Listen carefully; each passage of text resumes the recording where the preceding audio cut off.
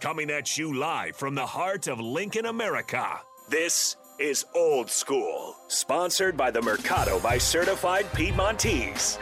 Broadcasting veteran Derek Pearson. When you find something that moves them, that makes them smile, celebrate it. That's your task. That's your superpower. Nebraska Football Hall of Famer Jay Foreman. Rifles a pass. It was tipped. It's picked off by Foreman. He's at the 15, 10, 5. He'll score! On 93.7 The Ticket and theticketfm.com.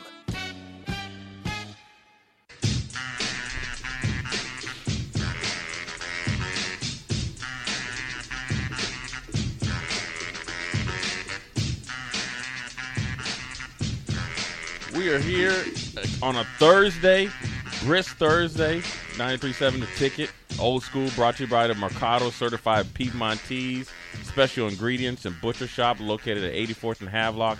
If you listened on the crossover, East Strick got hooked up with some summer sausage and some nice little crackers and stuff. It's on and popping. Kenny had it. Do you sign off on it, Kenny? I sign off on the meat, but on the meat? I just need some regular crackers. Kenny said he needs some saltines or some Ritz crackers. I don't need some fancy crackers. And he needs a Fanta or something, and we need to kick back and kick it, man. But we talked a little bit of a quarterback change, and I thought it would be a good first segment to talk about all these teams in the Big Ten West, because I think it's interesting with the Big Ten right now. You know, obviously on the other side, I think it's obviously Michigan and Ohio State, Penn State right below him, and then you could throw in the Marylands and Michigan State. So that's kind of always set in stone. But I think as far as the Big Ten West, with Purdue winning it last year, and even Nebraska being in the hunt all the way up until like the last 2 weeks, you had Minnesota that up and after the Michigan State game, up until Ibrahim got hurt, they were the foregone conclusion. They were talking about them maybe upsetting, one of the teams out of the East. They slid a little bit. Illinois had their run. Iowa was essentially headed to the Big Ten championship if Nebraska then knock them off, which was phenomenal. And then Wisconsin and Nebraska. So Northwestern was obviously the bottom feeders. They got a lot of work to do. But I think the thing that's unique was the amount of turnovers in coaches, right? Whether it's coordinators, head coaches, or both and vice versa. Because when you look at Purdue, right, you lose essentially your ultimate equalizer. Brom, O'Connell, the quarterback, or just say Brom to being able to, obviously cause problems because he's an outlier with all the teams in the Big Ten West. They're a throw-first team, even though they are more physical than people think. Minnesota, Tanner Morgan has used up all 18 years of his eligibility. He is gone, along with Ibrahim. So there is a turning or changing of the guard there, even though they have a young quarterback. Then Illinois, right? Their quarterback comes back, but Chase Brown is gone, who had a phenomenal year. Yes. One of the top running backs in the nation, definitely one of the top in the Big Ten, and he's going to look on to go to the NFL. And then you have Iowa. You have turmoil within the building. OC taking a pay cut on a one-year deal. Both quarterbacks gone from last year.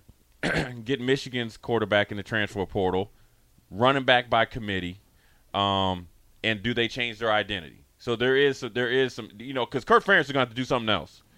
Even though you got McNamara, you're gonna have to open up the playbook because the offensive line isn't as dominant as in years past.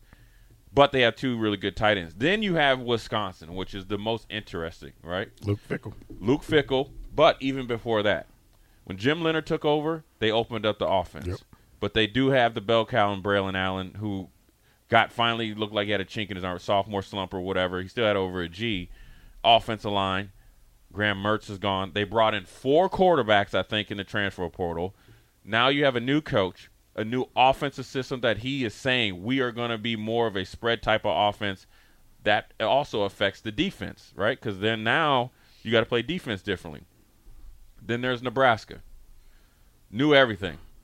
You got to new everything all the way down to probably, who checking tickets and turn off the lights. Okay, so that's totally different. And then Northwestern. Right? A new defensive coordinator. They're changing the offense offensively. Their number one running back, 26, is gone. He's a senior. Well, I'm just saying he's gone, right? But against us, boy, he looked like Eric Dickerson against us. He looked like he was pumped up on his Xenadrine. Larry Zonka. He was like Larry Zonka. But he redhead kingpin, though. He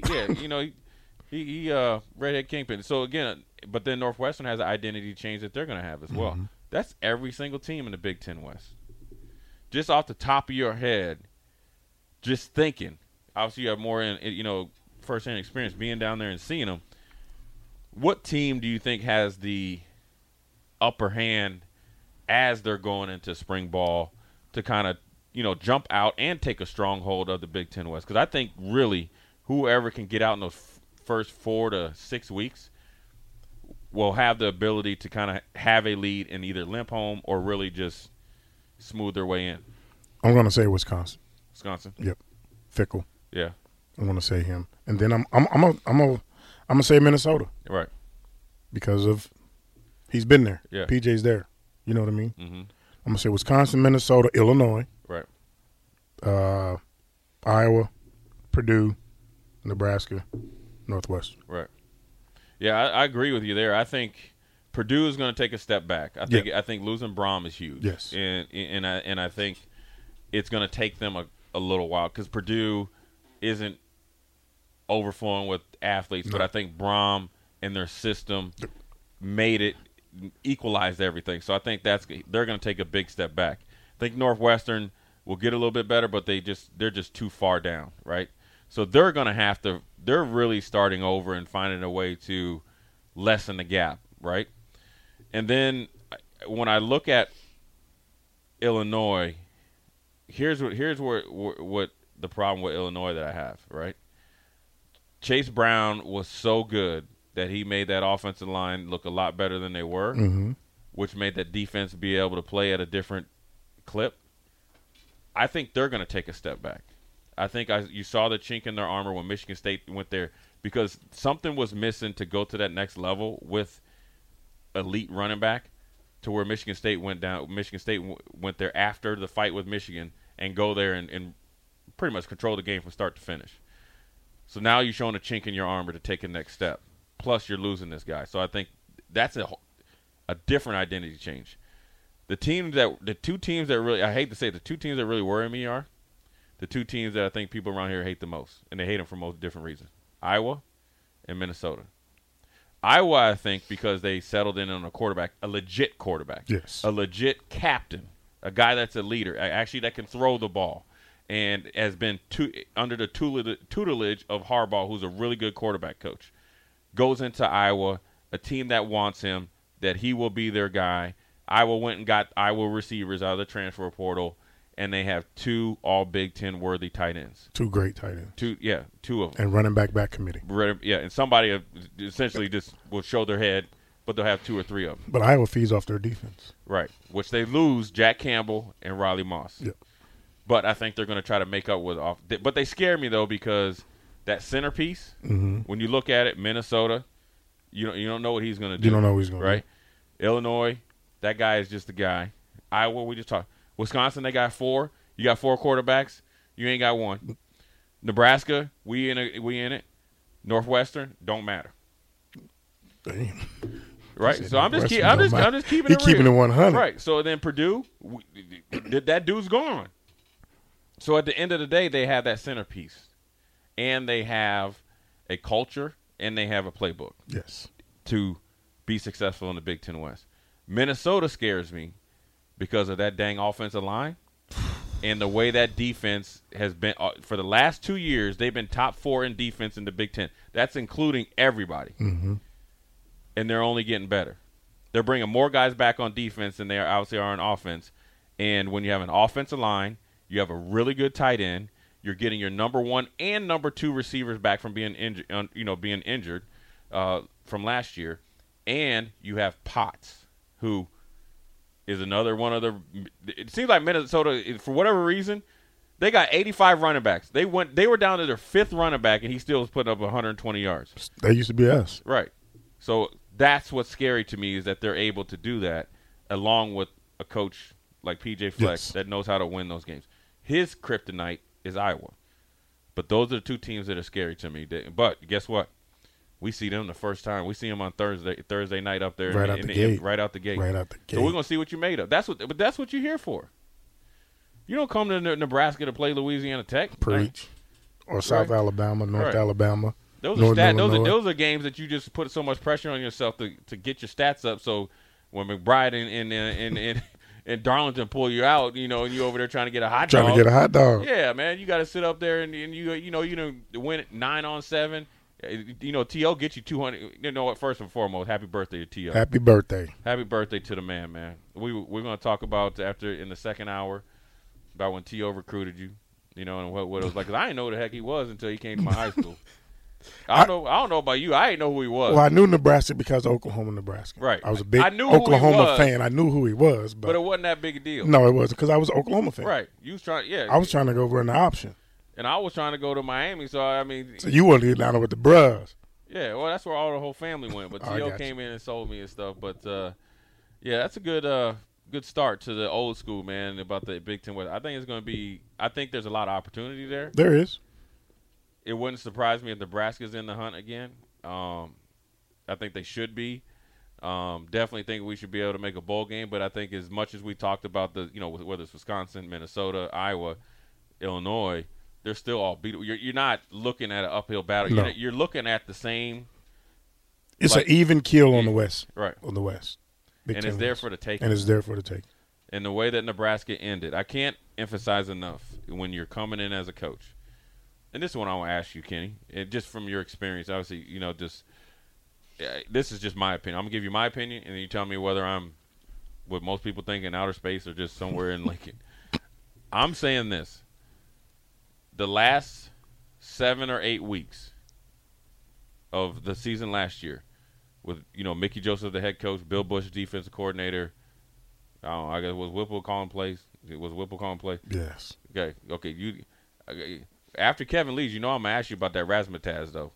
That last play he called. The last play he called at the University of Nebraska before he got on that plane to Arizona the next day. You know what the heck I'm talking about, Kenny. You know what don't try to act like you got selective amnesia. You know exactly what I'm talking about. Everybody shift, ready, break, this dude snap. It was so bad, the dude from Iowa jumped offside. That's what it was. Let's you don't want to know the words I said on the sideline when I saw that. You do not want to know the words I said on the sideline when I saw that.